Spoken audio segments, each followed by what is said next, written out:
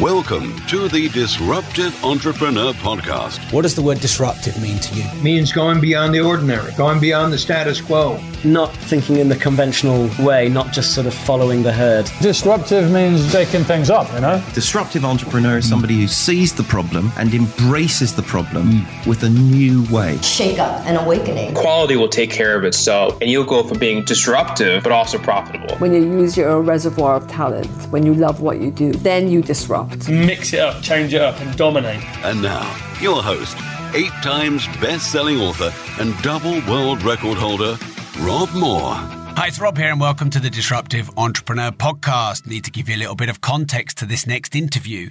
I was speaking at an event, Expert Empires it was called, and I'm on the same stage as David Goggins. Our team book a podcast with David the night before. So we go down the night before. We're all excited to have the podcast with David because obviously he is an extreme dude. So for those of you that don't know his story, he's been through Hell Week in the US military not once, not twice, but 3 times. He's the only man in history to do so. He's run 205 miles in 39 hours non-stop.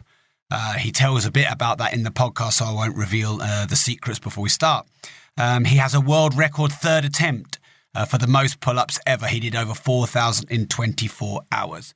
Now, we try and assess at the end of each podcast how good we think it is by looking at each other. We don't really sort of say anything. We just have a little read. Harry, Ben, Kieran, myself. And when David walked out after this podcast, our jaws just all hit the floor. I think you're going to love it. His book, Can't Hurt Me, has been an international bestseller. I think it's only behind Michelle Obama in how many copies it sold in the last 6 months to a year. It sold over 1 million copies. He is blunt. He is direct. He is honest, at times cold, at times ruthless. But without doubt, you are going to love this interview. I think it's going to be one of the most popular we've ever done.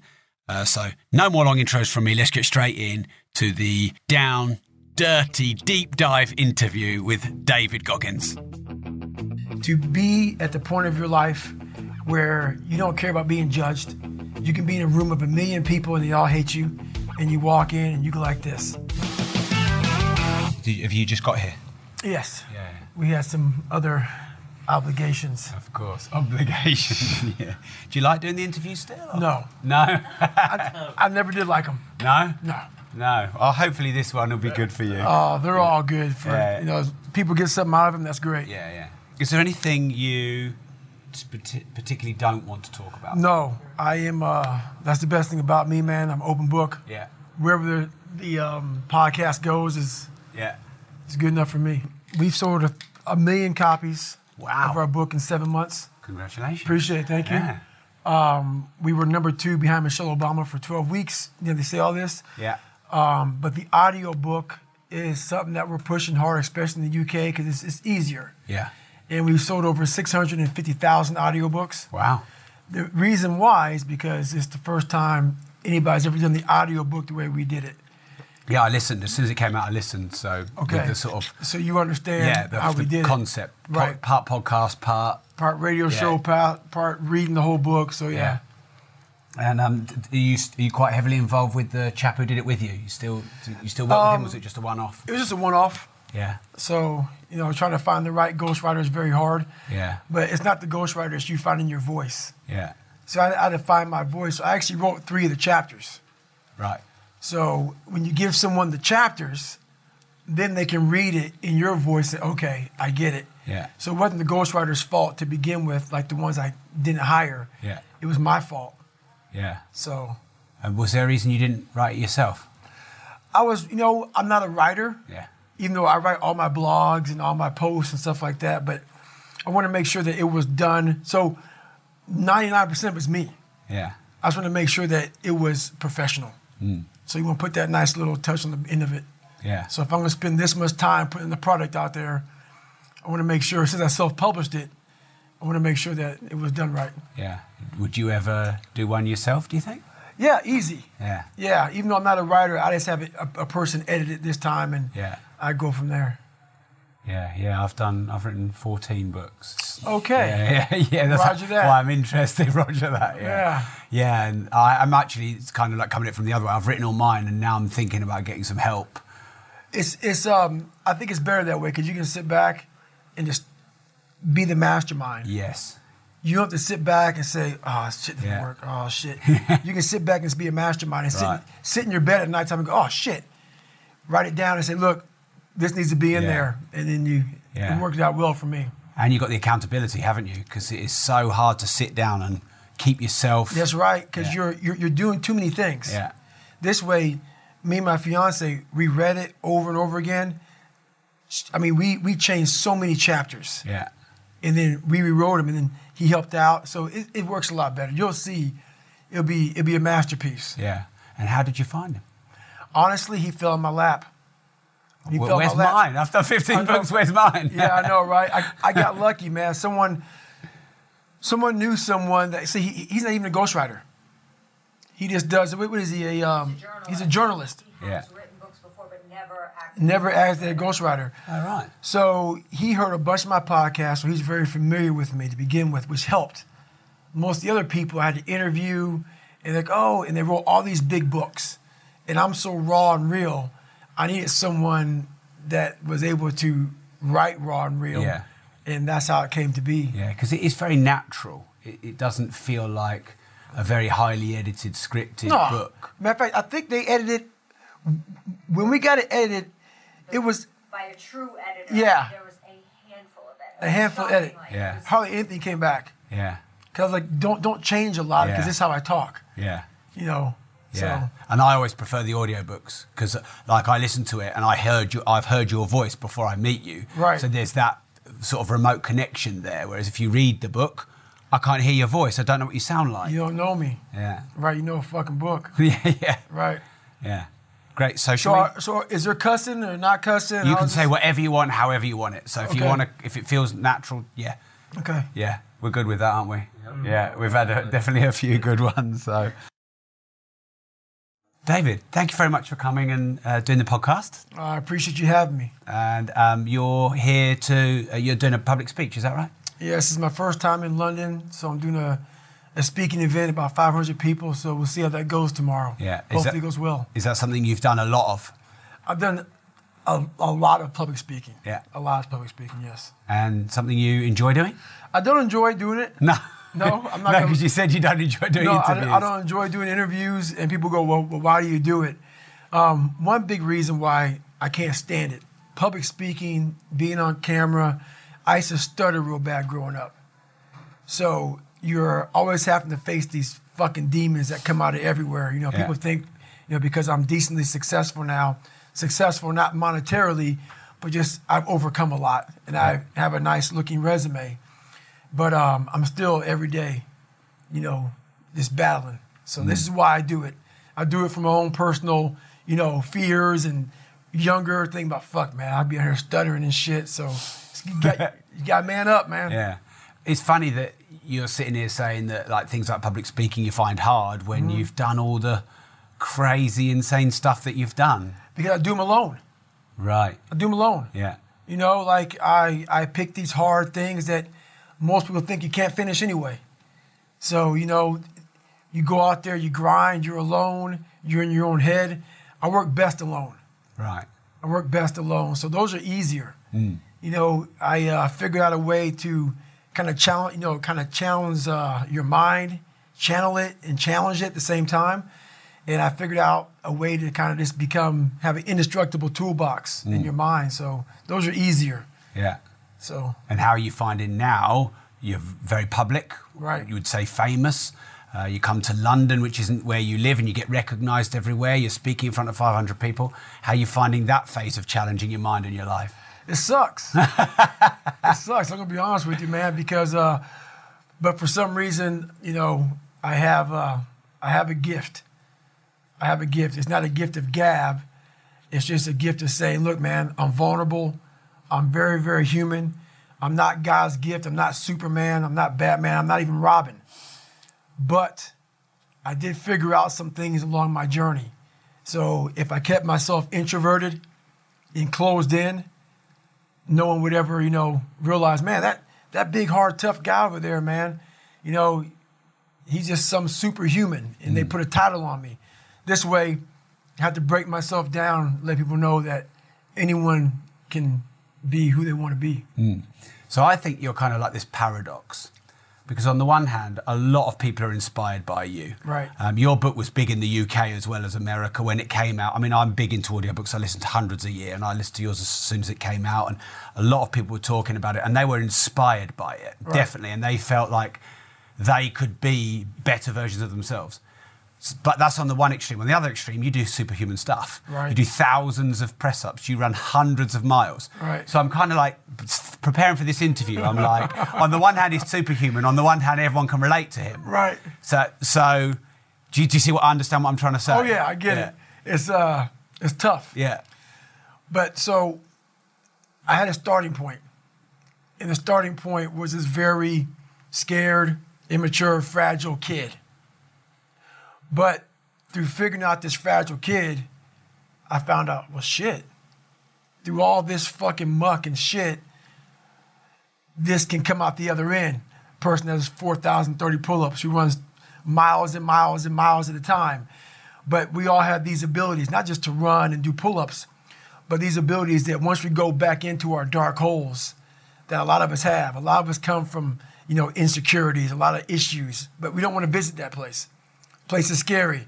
Place is something that we want to forget about. I had the courage, finally, to go back in there and organize that shit. Get it organized in my mind and figure out, where to start from. So, but the journey led me to the so-called superhuman stuff that I do now. Yeah. So when you said you had the courage finally, what does finally mean? I was haunted. So we all have these voices in our head. We like to not listen to them. The one that comforts us and keeps us nice and warm and cuddly and gives us cookies and milk at nighttime and shit, we like that voice. That voice, the one we want to always hear, which is why people don't like to listen to me a lot. Some people do, some people don't. The only thing that changes you is being real. So basically, I had to have the courage to go back in it because nothing was getting done. I kept on going to that nice cuddly voice in my head saying, you know what? You don't need to do this. That's too much work, man. You've earned this. You deserve this. And that mentality got me to 297 pounds, fat, out of shape. To me, a loser. To me, making $1,000 a month and making a ton of mistakes. Because mistakes happen on the easy side of life. You take the easy road, the easy path, there's a lot of mistakes over there. The hard journey, you don't make too many mistakes over here because it's too hard. You don't want to repeat it. So it's challenging. And would you say you've built this almost like sadistic quality where you almost enjoy the pain? I don't enjoy it. It's necessary. Yeah. It's necessary. So every morning I wake up, it's not just about working out, but for me, working out has been a very big part of my mental growth. So for me, if I am not challenging myself every day, and I swear to God, people will not believe it, I was over almost 300 pounds twice in my life. A person that does that twice in his life does not enjoy cardiovascular activity, okay? Yeah. So people can put anything they want to in their head. I did realize one thing. The things I don't enjoy that I still do, that's where growth is at. And that's, for me, the only place growth is at, is in that very uncomfortable, in that uncomfortable zone. Yeah. So I have to visit it every single day. So, and when you say visit it every day, what sort of things are you doing daily to push yourself? So for instance, today I woke up and I just got to London and I don't know where to run here. It's very difficult to run around this place. So someone said, hey, you can run around out here, like around this 1 mile block. And I'm like, you know what? I'm not doing that. So I went down to the gym and there's this like crazy elliptical trainer, but it's not a normal elliptical trainer. It's one that you like almost self-power. It's very... Yeah, it's not electric. It's very difficult. Yeah. So I got on that thing and I realized, man, this shit sucks. And after like 2 minutes, I'm like, I don't want to do this. So right then I realized, it looks like we're going to be here for a while. So I did that for 2 hours and 45 minutes. Wow. Yeah. So I'm not saying do that, but that's something I did today. Once my mind said, you know what, let's not do this today. I said, well, since my mind went there, I redirected it and said, just for having that weak thought, we're going to be on here for a while. Right. So it does sort of sound like you're punishing part of your mind in a way. Punishment, maybe not be the right word. Yeah. I want my mind to know who's in charge. So for the better part of 26 years, my mind was in charge of me. Yeah. Which is why I made all these horrible decisions. Once you take control of your mind, you start making decisions for yourself versus your mind making decisions for you. Right. And do you have any routines or particular habits that help you do that? Because it almost sounds like you've got an unconscious voice. Right. And then you, the conscious David, comes in and sort of overpowers him almost. Right. We all do. Yeah. We all have these two voices. For me, my routine is every night I stretch out. And I stretch out for 2 or 3 hours every single night without fail. Yeah. And while I'm stretching out, I'm thinking about my plan for the next day. And I'm thinking about all these different obstacles that may come up. So basically, a lot of us aren't prepared for life. We get up willy-nilly and just hope life is going to happen. It is going to happen, but it's going to happen with a prepared mind or an unprepared mind. Most people attack life with an unprepared mind. What I do is I try to account for all things that could happen, might happen, probably will happen, and then the unknowns. So basically, I can't account for everything, but I do know there could be some things that come up in life that you need to be ready for. I know for a fact I'm not going to want to work out tomorrow. Therefore, I'm preparing my mind for that. I don't want to do that. I know tomorrow will come with some difficult decisions to make. It may come with getting a phone call saying someone died, this happened, that happened. I'm always preparing myself, not in a morbid way, but just like, look, man, be ready for life. Don't let life just start attacking you left and right.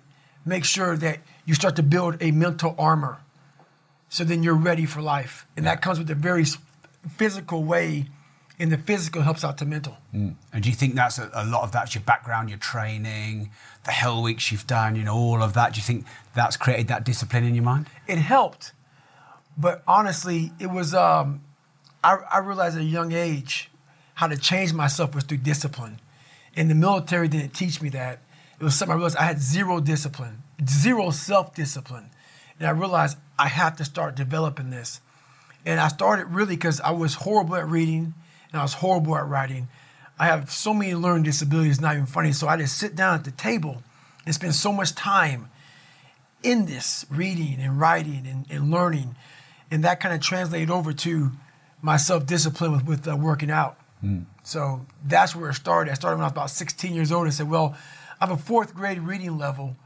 You know, let me go ahead now and start really focusing because I'm not going to get in the military because I got to pass the test. Yeah. So that's where it started for me. I think that's another thing why you've been so popular is because you have these great strengths, but you share what happened with your dad. You share what happened with your reading, your dyslexia, and it's almost like, yeah, I know my strengths, but I know my weaknesses and failings and vulnerabilities as well. Right. And you kind of own both. Right. Do you think that's important? Very important. It's more important to own your weaknesses. You have to really triple down on those, man. Because why? You want to become a full human being. We like to run away from weaknesses. Like, for instance, if you're good at running, all you want to do is run. If you're great at reading, you have several books. But we don't do those things that we're not good at. So for me, I realized, shit, man, like I keep on running away from these things I'm not good at. I have to dive into these things. I have to become one with these things. And that's what happened. And so I own them both. Yeah. And I talk very openly about them both. Do you ever have a day where you just think, fuck it, I can't be asked to do anything. I'm not going for a run. I'm not stretching. I'm doing nothing. Every day. Yeah. So you have the thought, but you don't have the day. Every day. Do you ever let yourself have a day where Never. you just watch Netflix? Never, because Some guess good shit what? on Netflix. I'm haunted. No, I can't do it. I can't do it. There may be some days I get up with poopy pants, and I'm like, you know what, man? Fuck this, man. Like, what am I training for? Yeah. I have no race on the docket. Why am I having this such a structured life? Why? And I'm like, you know what? I'm good. I'm done. I retire every day. Yeah. I'm done with this shit. And I sit around and I say, okay. And then this is my thought process. So you want to be normal. So you just want to be like everybody else that roams the world, not knowing the power that's in them. Being fine with being mediocre. You want to go back to who you were, huh, David? And I'm like, fuck that, man. And you have that conversation with yourself every day? Not every day. It's those bad days. Yeah. It's those bad days. I see a whole bunch of people walking around out here who have no idea how talented they truly are. And I'm talking about talent, like some God-given ability.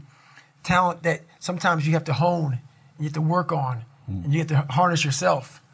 And they just walk around just on their phones, just clueless to how powerful they are. So you seem really committed, really focused. You put your mind to something, you achieve it. How does someone who's ordinary or listening or watching get more committed, achieve more success? The biggest thing you have to do is shut off technology. You have to go dark. What I mean by that is you have to be quiet in your mind. Get away from people. We love being around people. We love talking. We love parties. We love all that shit. It's okay to be alone. It's also okay to be unhappy. It's okay to be unhappy sometimes, man. It's okay to say, you know what, man, I'm fucked up. So you gotta go to the truth first. Who are you? Get really accountable and say, okay, who am I? What's the truth about me? Get to that dark place in your mind. Figure out, it may take months, it may take years. Figure out your purpose. Figure out what you want to be in life. And then from there, okay, I have my purpose. It may take a long time. No one knows their purpose because it's too loud. Find your purpose. From there, all right, you got to start planning. People love the planning phase because it's very comfortable. Then from the planning phase, you got to go to execution. So the execution phase, what we all hate, because that's where the real work begins, and that's when the failure happens, and the failure. So, but you know, that's kind of how you have to do it. Yeah. So, is there any part of, thank you, by the way, is there any part of what you do in your day that actually you just really enjoy? It's not overcoming demons or overcoming voices. You just actually think, this just actually makes me happy and I really like it. What's funny about all this... Maybe she's sitting over there. Oh, yeah. Well, my fiance is one of them. But honestly, what's funny about this is people may hear all this and say, God, this guy's such a structured guy, talking about demons, getting over things. That sounds like his whole life. It's true, but I'm the most peaceful person on the planet Earth, even with like the conversation. I got to go to the gym. I have to do this, I have to do that. Every day I'm winning. Every day I'm winning the other voice in my head. So I'm at peace with myself. The things I do for fun are like me bettering myself. Yeah. I love sports. I love watching sports, but I also love accomplishing and overcoming myself every day. Because every day is a battle. Every day is a battle because your mind wants to choose the path of least resistance. Every day. But you don't become better by ever doing that. You become normal. And I don't want to be normal. So it may not be a life for everybody, but I find a lot of peace in not being normal in my life. So if you could define happiness for you, maybe we did there, but if you could define happiness for you, what would that be? It's overcoming yourself. Yeah. At all costs, whatever that takes. To be at the point of your life where you don't care about being judged. You can be in a room of 1 million people and they all hate you, and you walk in and you go like this. Not because you're angry at them, because you know yourself. Inside and out, and you know that you've put yourself through hell to be where you're at today. You've walked the walk, you've talked the talk, and you've walked the walk. And that's, to me, what it's all about. It's all about putting those boots on the ground and getting after it every day. And once you do that, you have a feeling about yourself that no one can ever take away or even understand. Yeah. So your book, Can't Hurt Me. I find the title really, I think it's a great title. And forgive me if I'm being a bit bold here, but I felt like it was a great title because I did feel like you were quite hurt. Oh, yeah. With what happened with your dad, your upbringing. I felt like you were hurt. Right. And so there's this paradox of, look, you can't hurt me because I'm owning my life. Right. But I felt like you were hurt. Oh, yeah. Life beat me the fuck up. bad. I mean, I was knocked out in the 12th round of a 15-round, heavyweight bout. I was knocked out. But what happened was in the 12th round, when the challenger turned his back on me, I was getting the fuck up. And I got up and won the next 3 rounds and knocked that motherfucker out in the 15th round. So that's my mind about Can't Hurt Me. I was hurt, man. Like, literally, I had to overcome so much those first 26 years of my life, and I still do every day today. It's not over. No. But the mentality of Can't Hurt Me is just that. No matter what's in front of you, man, you have to face, you have to confront, you have to overcome and move forward. So my father, some of the kids that bullied me, my learning disabilities, all these things I went through in life, stuttering, has so many different issues, failing and failing and failing, I had to overcome them. Or they would have overcame me. So I'm a real believer, sorry to just jump in, but I don't want to forget this point. I'm a real believer that who we are and how we're living our life is, to a certain degree, trying to overcome the voids we had as kids, right, and how we were 100%. raised. And like, I feel like that story of all the pain you experience, that is who you are. Yeah, those scars are real. Those scars are proof that, your past is real. So they're never going to go away. I own them, but I'm proud of my childhood. I'm proud because without all of these lessons in life, and everybody says this bullshit, I mean it. I mean it, because I was able to look at my childhood and how I grew up as the ultimate training ground for my life. There has to be some people on this planet Earth who have my mentality. As gross as it is to some people, and as far off as it is and not understood, there has to be some people like me on this planet Earth. Has to be some warriors out there that are able to take this mindset and do something with it.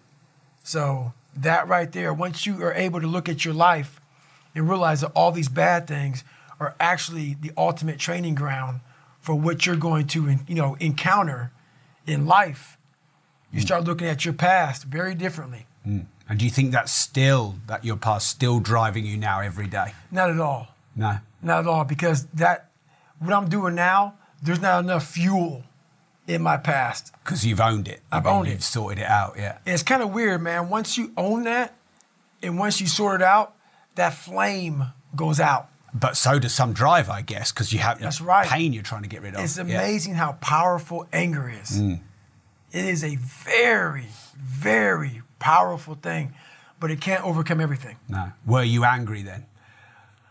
I was angry once I was able to uncover the rug and look at all these different shells that I collected over the years and say, wow, that fucked me up. And that one fucked me up even worse than that one. And shit, that one was real bad. And because what happens is when you start to collect all these shells, and these shells are bad things of your life, and you put them in your nice treasure chest and you hide them, because it reminds you of where you were at, but you don't want to visit them all the time. When I started visiting these shells, I was like, my God, man, it was a tough way to go. But now looking back on it, man, I don't have any more shells. So now you have to learn what's your passion? Yeah. So now my passion is still trying to find out what is left, what is more. Can I be driven without the anger? And I can be. And what is left and what is more for you? I've only dissected 44 years of my life. While I'm still living, I'm still in my live autopsy.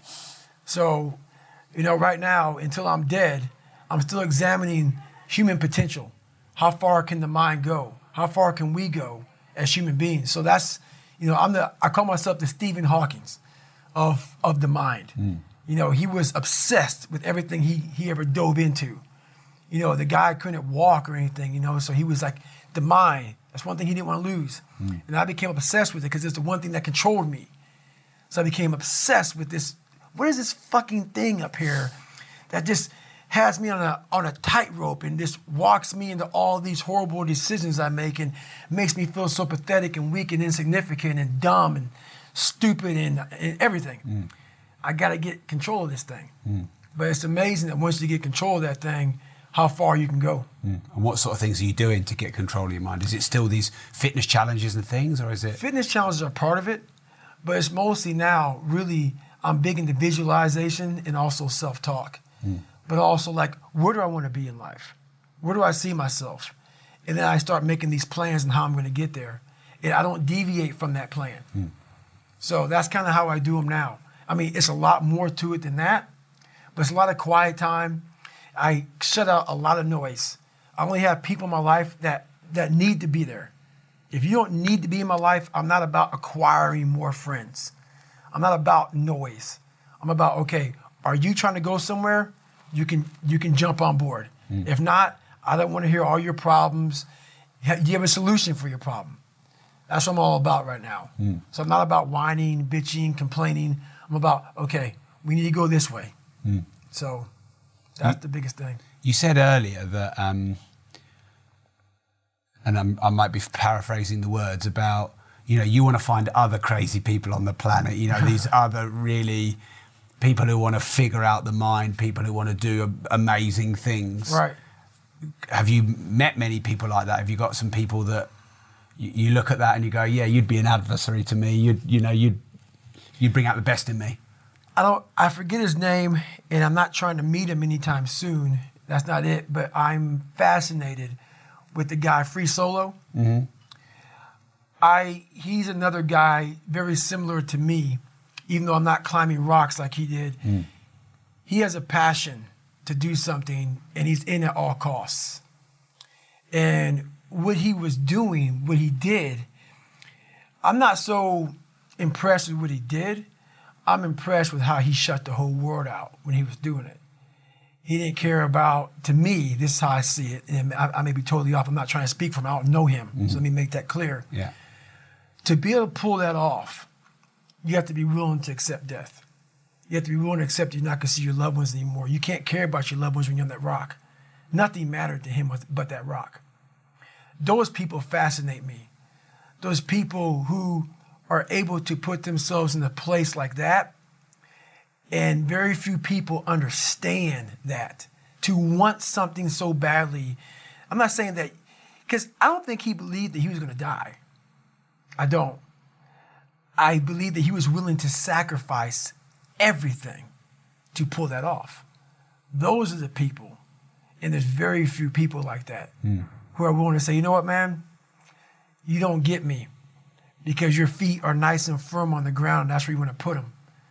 But for me, there's more to life than that. And for him, that lasted, 3-4 hours. I'm not sure how long that took him. I don't know. It took him a while. It's over now. He risked everything for just a few hours on a rock. And I've done that with my own self, with my own personal life, is I've risked so much, but what he gained and what I've gained in these 3 or 4 hours, in these moments, are something that people will never know, because they've never put themselves on the rock for 3 or 4 hours and put everything on the rock. And that's something that very few people can understand. So they think he's crazy. And those are the people I can't talk to, because it's not craziness. He found something, like I found something. I found this. I'm exploring this. He was exploring this. He explored it on a rock.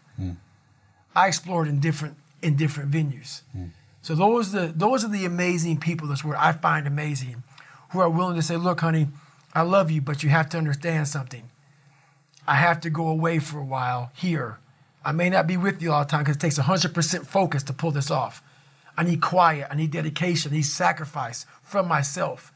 And I need full support, because it's going to cost everything to do this one thing that takes 3 or 4 hours. That's the dedication I'm looking for. Right. And that's the dedication that does not exist in this world. Does not. When you say does not, except him and you? No, I it's hard to find. Yeah. So when I say does not, it's like this. You mean It it's does. rare. Yeah. It's so rare that you might as well say it doesn't exist. Yeah. I mean, literally, like, especially nowadays. But the fact that it's rare makes it special, doesn't it? Makes it very special. But what makes it so crazy to me is so many people have that ability. They haven't taken the time to see what they want in life. Therefore, he's crazy. I'm crazy. They put a title on us. And you know what a title does to people? A title is the greatest separator of all time. it allows you to go away in your comfort zone saying, he's just nuts. He's special person.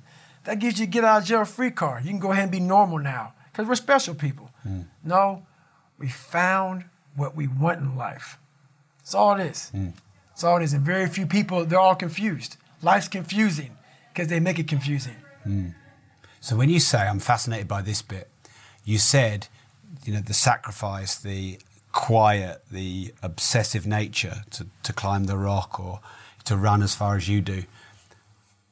And the thing that you gained, what was it that you gained in those few hours of doing those amazing feats? What do you gain? So in the first 100-mile race I did, I wasn't prepared for it. And I won't go deep into the story, but I detail it well in the book. Basically, I ran 101 miles in 19 hours and 6 minutes unprepared. Shit on myself, pissed blood down my leg, had 30 miles to go. Horrible, worst pain in my entire life. In that 19 hours and 6 minutes, and that's all it was, I lived 100 years. I was able to pack 100 years in 19 hours and 6 minutes. All the emotions, the highs, the lows, the trauma, the failure, the success, the victories, everything you can put in a life, I put it in 19 hours and 6 minutes. And the beauty that comes out the other side of that, what happens in that time frame when you're at mile 70 and you're all fucked up and your body is destroyed and you have 31 miles to go and you now have 31 miles to go, you're in the worst shape of your life with 31 miles to go.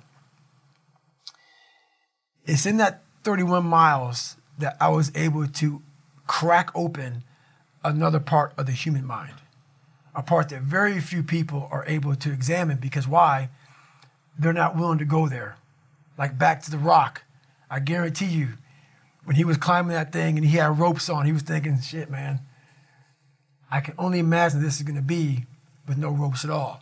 Making some of these moves that I'm falling with ropes. You have to go to a different focus. The focus has to be so heightened that very few people, they even understand that, but they have it in them. They have it in them to go there. But you have to go to a place of fear, of suffering, of pain, of doubt. And that's when your mind, if it knows it's not going to quit, it opens up. And once it opens up, that's my 40% rule. Once you can open your mind up when it knows it's not going to quit, it finds more. It finds more focus. It finds more power. It finds more drive. And that's what gets you through the 31 miles. That's what gets him so hyper-focused on that one little nodule to put his finger on. And that's what you find in those moments. But without those moments, you don't know what you're capable of because you're living a very structured life without risk. And do you think it's changed you as a person, having opened that part of your mind? Is it like something that you've seen that you can't unsee? Is it addictive? Is it something you want to, a place you want to go back to again? It's not addictive at all because you don't want to live there, but it's definitely a place that makes you look at people very differently. Because once you see, it's different if I was born with a silver spoon and everything was given to me and life came easy. But knowing where I came from and where I'm at now, just because I was able to crack open a few more doors, that's what's disappointing for me, for other people. So it's not that I want to live there. I know I can go there. And once again, I know other people can go there. So I guess that's the thing with me is I know I have the ability now to go to a place that's very, very hyper-focused, that I can accomplish some pretty amazing feats. Not because I'm amazing, because I allowed my mind to be open-minded for the possibilities of what can I achieve. I'll let you have your sip of water. Right. Failure. You must have some pretty strong views on failure. Anyone who's not read your book, it's called, by the way, Can't Hurt Me. If you haven't got it, you should get it. I think I listened to it the day it came out. And you talk a lot about it in that book. But do you want to just talk about that briefly here? Your thoughts on failure, how to battle it, defeat it, accept it? Well, the thing about it is funny, man. All these catchphrases people always say, failure is a part of life and failure is how you grow. I've said all that stuff before, but it really is a bunch of shit. It really is, man. I'm going to be honest with you, man. I'm so tired. Yeah, don't hold back or anything. No, I'm so tired of hearing all these fucking cliche fucking, like goal setting fucking posters and all that shit. Half the people who write that shit aren't even doing the shit they're talking about. Half the people talk about failure, they're fucking millionaires sitting back at some nice house or whatever the fuck they're talking about. So it makes me fucking nuts. The reason why I believe I can talk on failure is because I'm still failing today, and I'm failing in a major way, and I'm living when I'm talking. So many people who talk about all this shit, they're has-beens. They're people who used to do it back in the day, now talk about it. Are you living it today? So for me, failure is something that you should be afraid of. It should be afraid of, but that's why you should go out there and challenge yourself to fail. Because if you're not failing at something, that means you've set your goals to pass, to succeed at everything you do, which means you're not setting your goals high enough. So for me, okay, I'm gonna go out and break the Guinness World Record for pull-ups. Lofty goal, which is why I failed it twice before I finally got it. I knew going into everything I've ever done in my life, Navy SEAL training, 3 times before I got it. Everything I've ever done in my life took me 3 times before I got it. I knew that there was a huge possibility of failure. But what I gained from failure is this. When you see a movie, and you watch a movie about a person who keeps failing, and at the end, they succeed, how do you feel after you watch that movie? Elated. Amazing, right? Yeah. I become the movie. I want to feel how I feel watching someone else in the movie. When I watched Rocky get his ass kicked, and I watched all these different things of failure, I was able to put myself there and say, God, man, how much do you feel now that you finally got there? That's what failure has done to me. I've watched so many things and watched someone succeed at the end of it. It's like, God, I want to feel like that.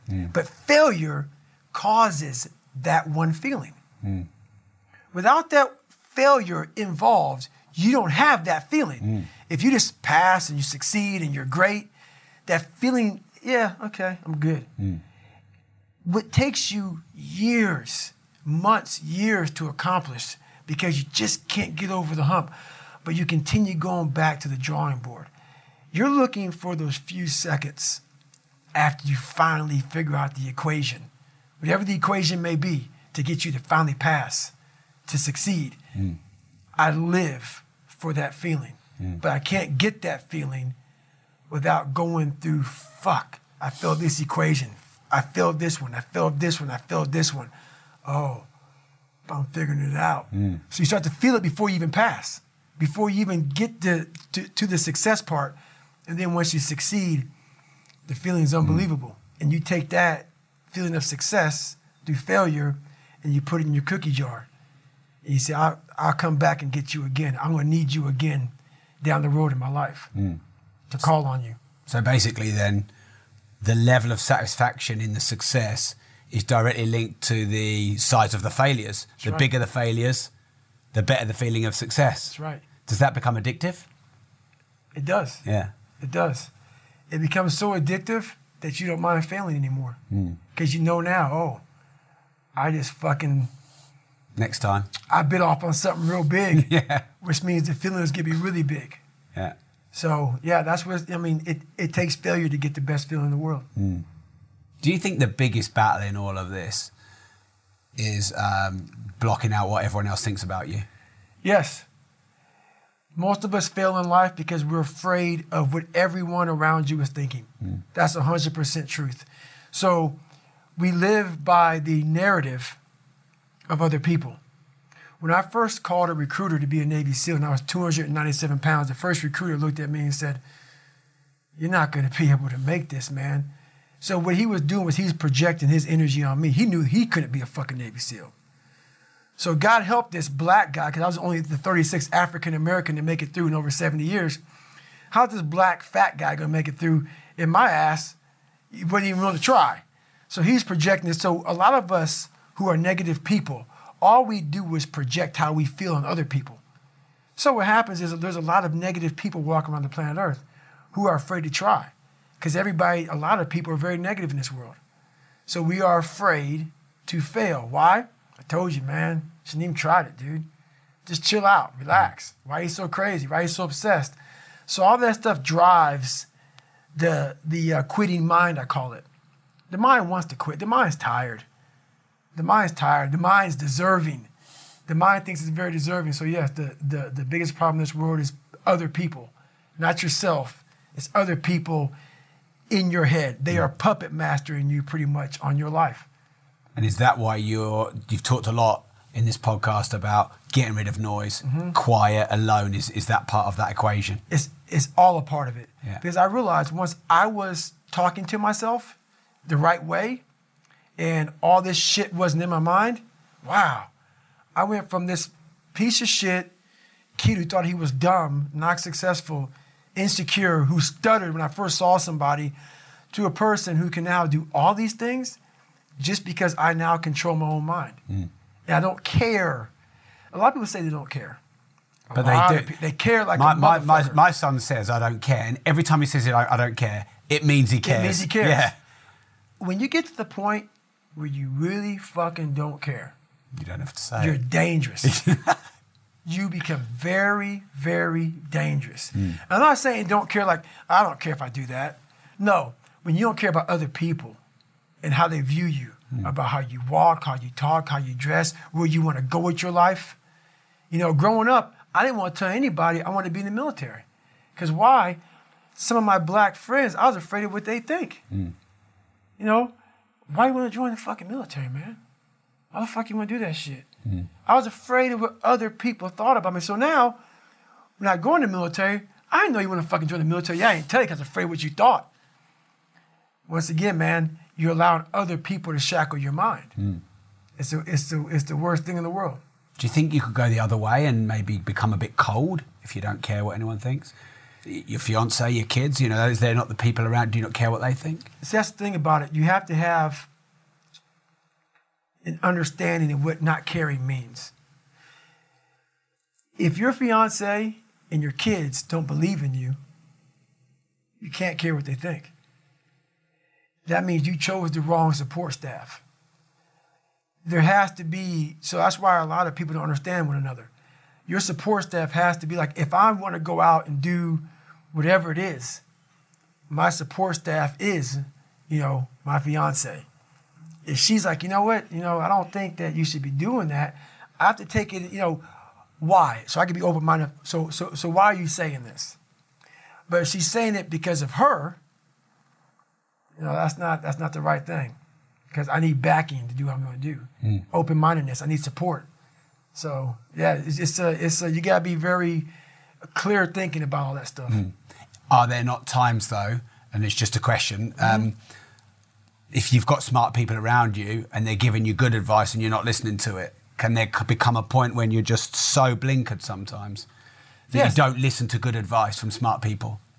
You got to make sure they're smart. And got your best interests at heart, I guess. That's it. Yeah. So that's why, like I said before, like, you know, several minutes ago, my circle's very small. I make sure I didn't handpick these people because I'm like, so you don't want people in your corner that are like, oh, let me pat you on the back for whatever the fuck you do. I don't want people pat me on the fucking back because I fucking woke up in the morning. No. So you don't want that. You want people who are honest with you, who are going to tell you what the fuck is honest. Honest and truthful people. So someone who's honest and truthful, who has lived and is accountable for their own personal life, that's who you want in your corner to say, hey, man, you know what? You're pretty fucking dumb for doing this, dude. Like, this is not smart. Or you're being a turd today. You're not getting after it. That's who you want in your corner. So you don't want a lot of people, hand-pick people to be in their corner who kiss their fucking ass. You don't want that. No. So you're very selective of who those people are. I'm selective. Yeah, but you'll listen to those people, will you? You have to. Yeah. You have to. So one of my best qualities is I'm open-minded to the right people. But I don't respect a lot of people.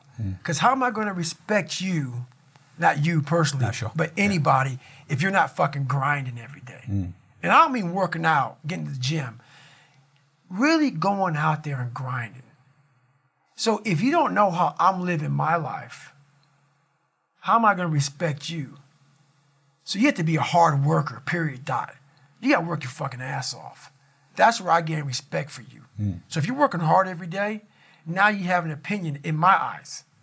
But if you're just a guy who talks shit and you live this fucking life of talking shit, come on, dude.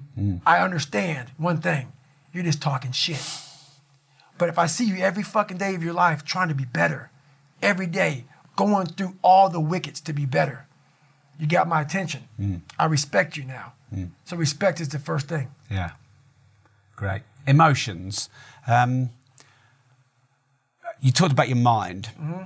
Is emotion and how you feel, do you see that as the same thing or different? And have you tried to control how you feel, how you react to people, anger, jealousy, hate, whatever, and trying some kind of mastery of that? Do you see that as different to the mind?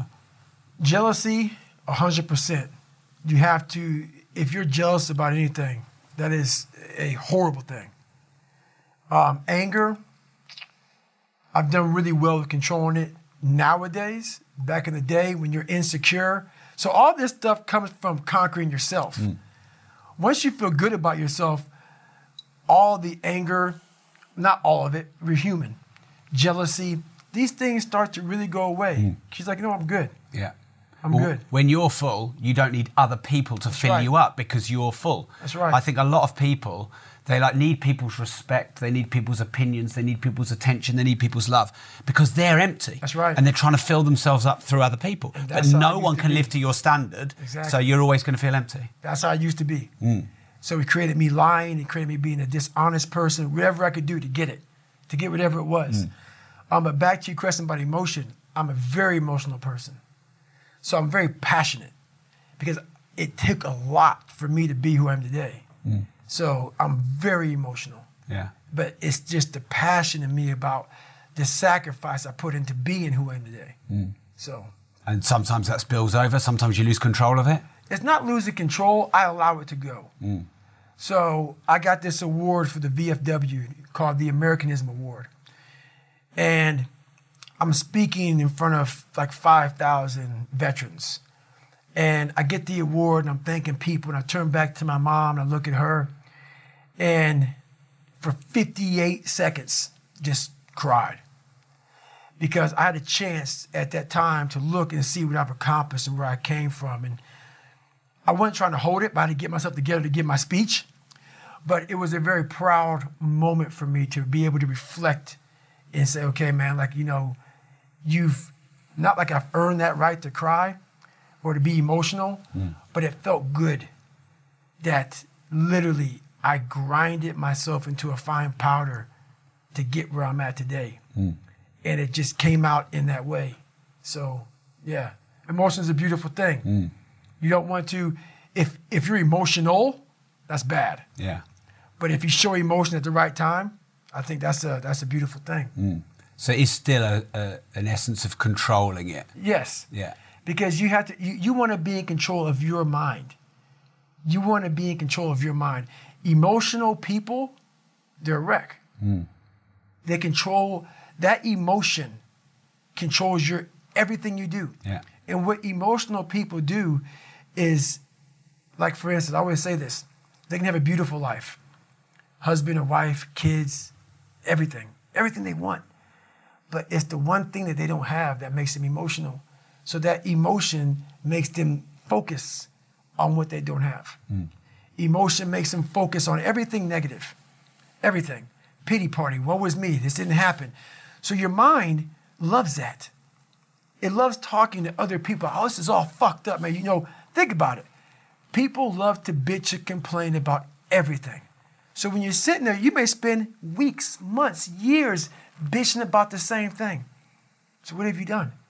Nothing. There's no solution in that. Yeah. But most of us live there. Oh, this other guy got the pay raise. The other guy got this. The other guy got that. And we live in this emotional state of, woe is me. Nothing gets accomplished. Nothing gets accomplished. Yeah. So penultimate question, then we do a few quick fire if that's all right. So we've just got a few minutes left. Just in advance say thank you. Business. So business is one of my big passions. I love business. And obviously you've commercialized very well, doing a lot of podcasts, your book, and of course your speaking. So I don't really want to sort of go into a question per se, right? Other than, can you just talk about your business interests? How have you managed to sort of pivot your mind from what everyone knows you for to having a business mind and picking the right gigs, speaking gigs, and what's your speaking fee and going on promoting your book and all that kind of stuff? Because that must be a different world for you. Right. People aren't going to like to hear what I got to say. I don't care. I want to hear it. I'm not about money. Not about money at all. It comes. You have to first be authentic. What is your fucking brand? There's a bunch of people who are doing business right now who don't know what the fucking brand is. They're trying to figure it out. They're trying to piggyback off someone else. Let me take this and steal this.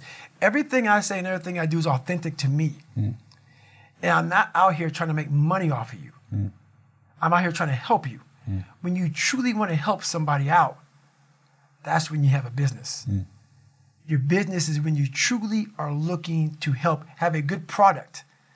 The product right now is myself. Like basically, are you living what you talk? Are you being who you are? So therefore, people say, hey, David Goggins, I may not like him, but every fucking day I know this guy. Every day I wake up, I know he's out there doing something. I know he's getting out there. I know when he talks, he's speaking truth, whether it be whatever. So what I've done with my business is I made it very true to who I am as a person. I'm not someone else. I'm not trying to fake something, and I'm not looking for your fucking money. I'm here to help you. And when people see that you're here to help you, that's when you can form a business. But people can see right through bullshit.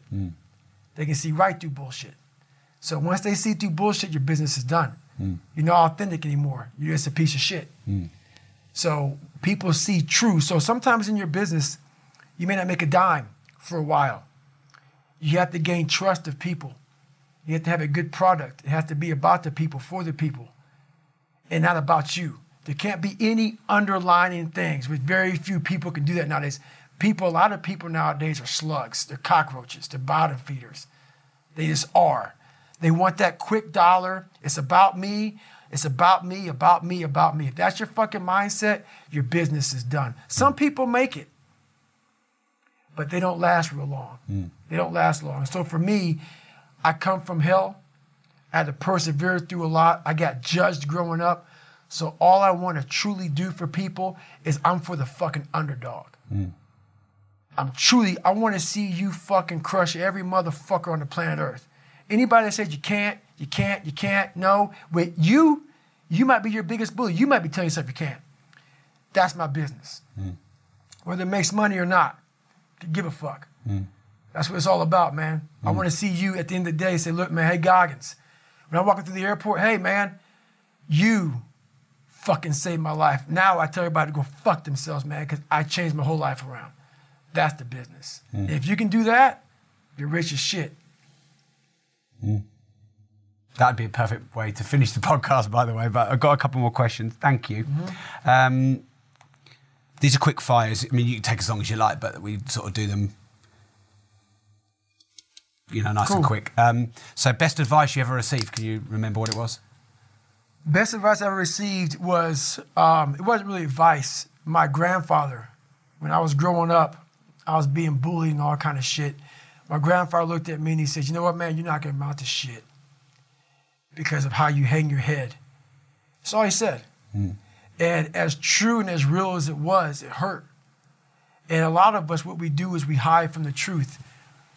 We don't want to tell people the truth. We see people every day, loved ones, friends, family members. We see them walking around. Everybody sees them. And they're not amounting to shit. They're fucking gaining weight. They're not going to school. But we live in a kinder, gentler world. So we don't say shit to them. We just watch them fail because why? We don't know what to say or how to say it. Or we may lose them as friends or they may not love us anymore. You're watching someone fail. The best thing you may ever do for someone is say, hey, guess what, brother? You're a piece of shit right now. You may not say it just that way, but that's what you may want to say to somebody. Look, man, I love you to death, brother, but your life sucks. You're not. You are so much better than this, man. You are so much better. I'm watching you fail, and I can't do it. So the best advice I ever got was a negative comment from my grandfather saying, "Hey, you ain't gonna amount to shit." Yeah. And he didn't mean it in like a mean way. He meant it as honestly. You're allowing this world to kick your fucking ass, and it's going to if you keep on letting it do it. And it stuck with me. It stuck with me for a long time. It sticks with me today. What's the worst advice you ever received? Which, by the way, is a terrible question, I know. No. But it normally comes out with good answers. No, so, it's a fucking great question. The worst advice I ever received was from an agent. And he said, if you self-publish your book, you will sell 5,000 copies. If you do this on your own, no one will buy this book. I sold 1 million fucking copies in 7 months. So if I would took his advice, we all know how that would have ended up. Yeah. A lot of people would have been happy and I've been upset.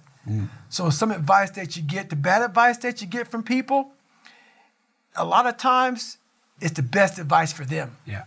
Most people give you advice that works for them, especially in business. So make sure, once again, it's by having that good, solid core of people around you that truly care about what is best for you, not what's best for them. Yeah. Let's talk about the book for a minute then, because it did really well. Why did it do so well? You know, did you promote it a lot? Did you jump on a lot of podcasts and share it? Was it just the message? Did it go viral? Why do you think it did so well? It did well because I was known as this superhuman guy, and I went on these podcasts and I was vulnerable. I told the truth, and the truth is the start line of your life. I went on and told the truth about my life. About, look, man, I'm sorry for letting you guys down, man, but I'm not who you think I am. All these accomplishments, yes, but this is where I come from. And when you're able to be vulnerable and be a tough guy at the same time, people are looking for permission nowadays. And not saying that I'm the permission holder, but like for a guy like me to come out, after all the tough stuff I've done, I'm known as the world's toughest man. Yeah. That's just a title someone gave me. But when you're known as that, you do all these tough things, and you're like, hey, man, but check it out, dude. You open the door for people. In my life, not only was I not the smartest kid, learning disabilities, abusive father, my soon-to-be stepfather got murdered, stuttering, obese, the list goes on and on and on.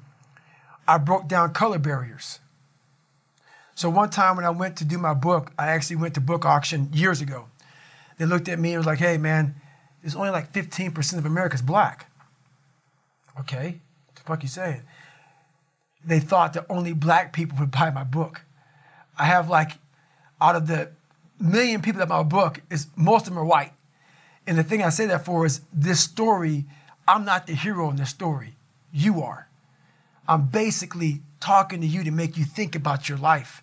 And I'm being vulnerable to make you think about when you listen to a podcast or you listen to an audiobook or you read a book, you're by yourself. Most of us can't be vulnerable in a room of people, but we're very vulnerable alone. So I'm able to talk to you as one person. Even though 1 million people are reading the book, it's made for each individual because that story I tell is touching someone's life to say, oh man, yeah, I experienced that. Shit, but how did you overcome it? I never even talked about that shit. Yeah. So I broke down my barriers, and that's why, and I did it on podcasts. And I did it, and I'm giving you tools to help you get through some of this shit. Not like 5-step bullshit. No, I went to the dungeon, and I was the guinea pig, and I figured this shit out, and I'm writing about it. I didn't sit back in a nice, comfortable room and say, this would be a good fucking book. Let me say, okay, the 5 steps of this, and then write a book about it. No. I was the person. I did the research. You know, I wasn't a theorist. I was the practitioner. Yeah. And people see that. Okay, thank you. Is there one thing maybe in the world that you think is really wrong that you'd like to change? Yes. What's really wrong is the softness of this world. Everybody's not a winner. There is failure. There is tons of defeat. We have to get that back. That's growth. That is growth. We have to, everybody has, I'm glad everybody has a voice. There has to be structure in the world again. There has to be accountability. Everybody's not right.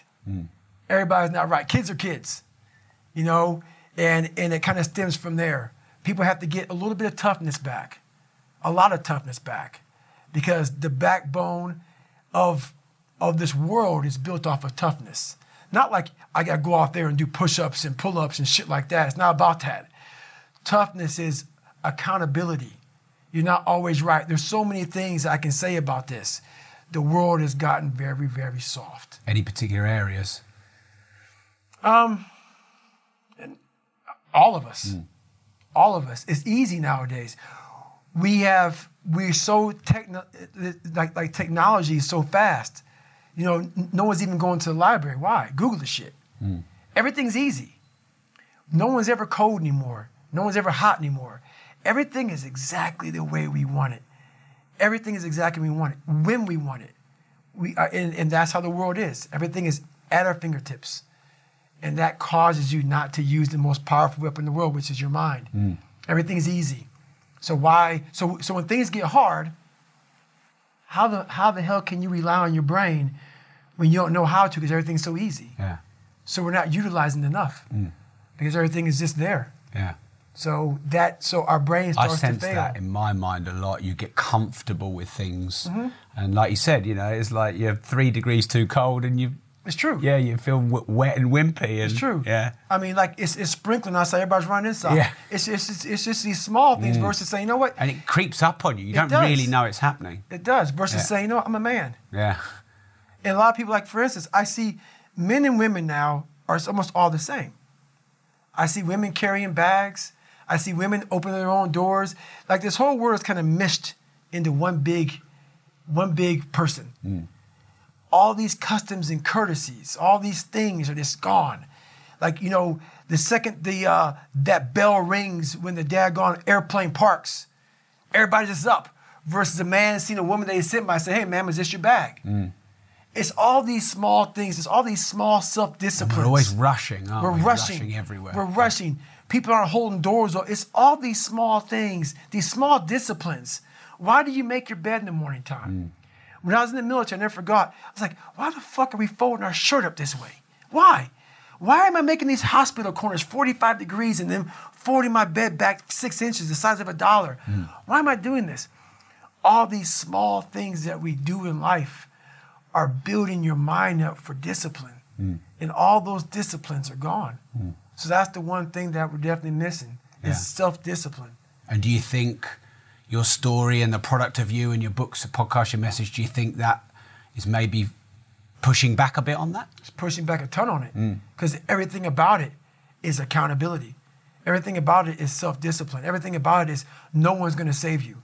No one's going to come out of the woods and say, hey, I got your back, man. I want to take you from all this shit. Some people get that, but very few of us do. So the only person coming to save you is yourself.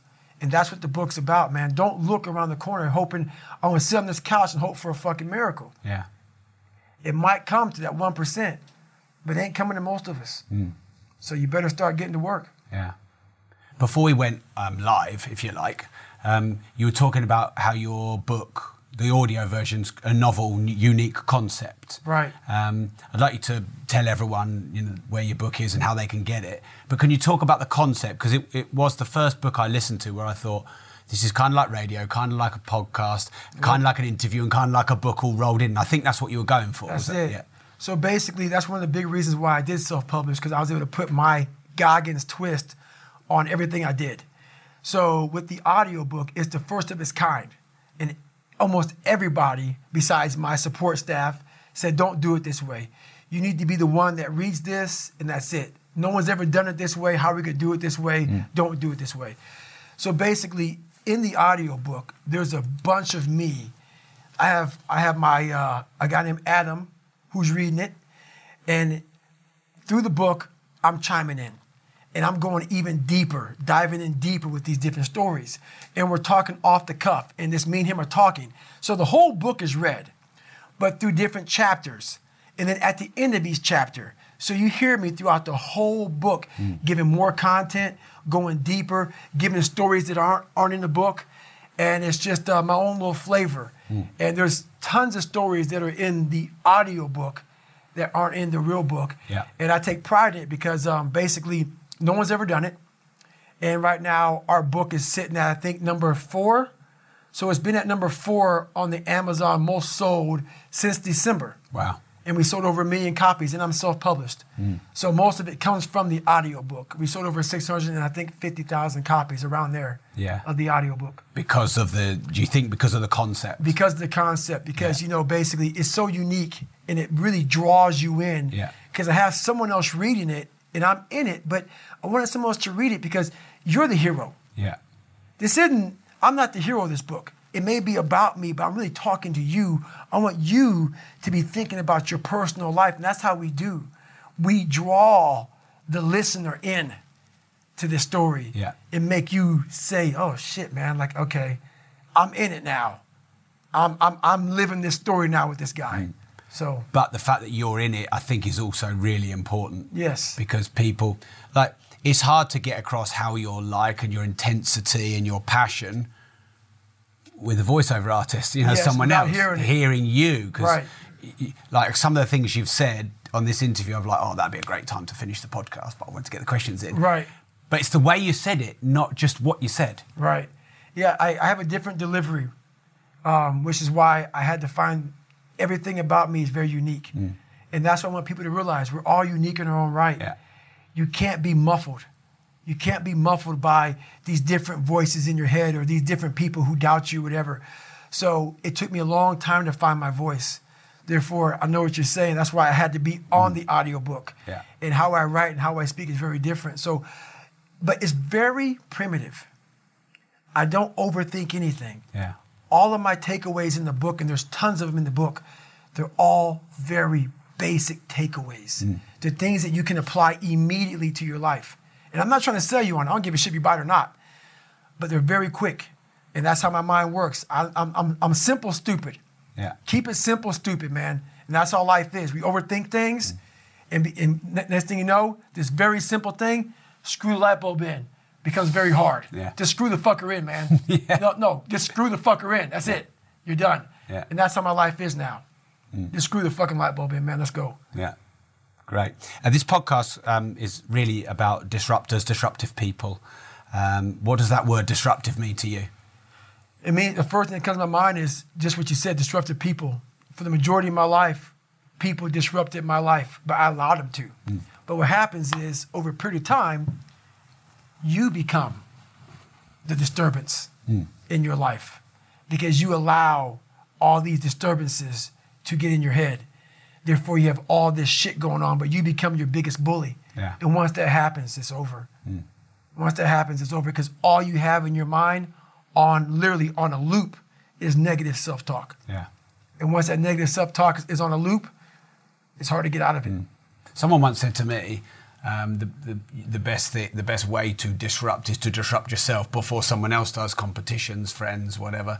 Do you have a thought on that about you taking control of challenging yourself so someone else doesn't own your life? That's the whole thing I talk about, winning the battle in the morning.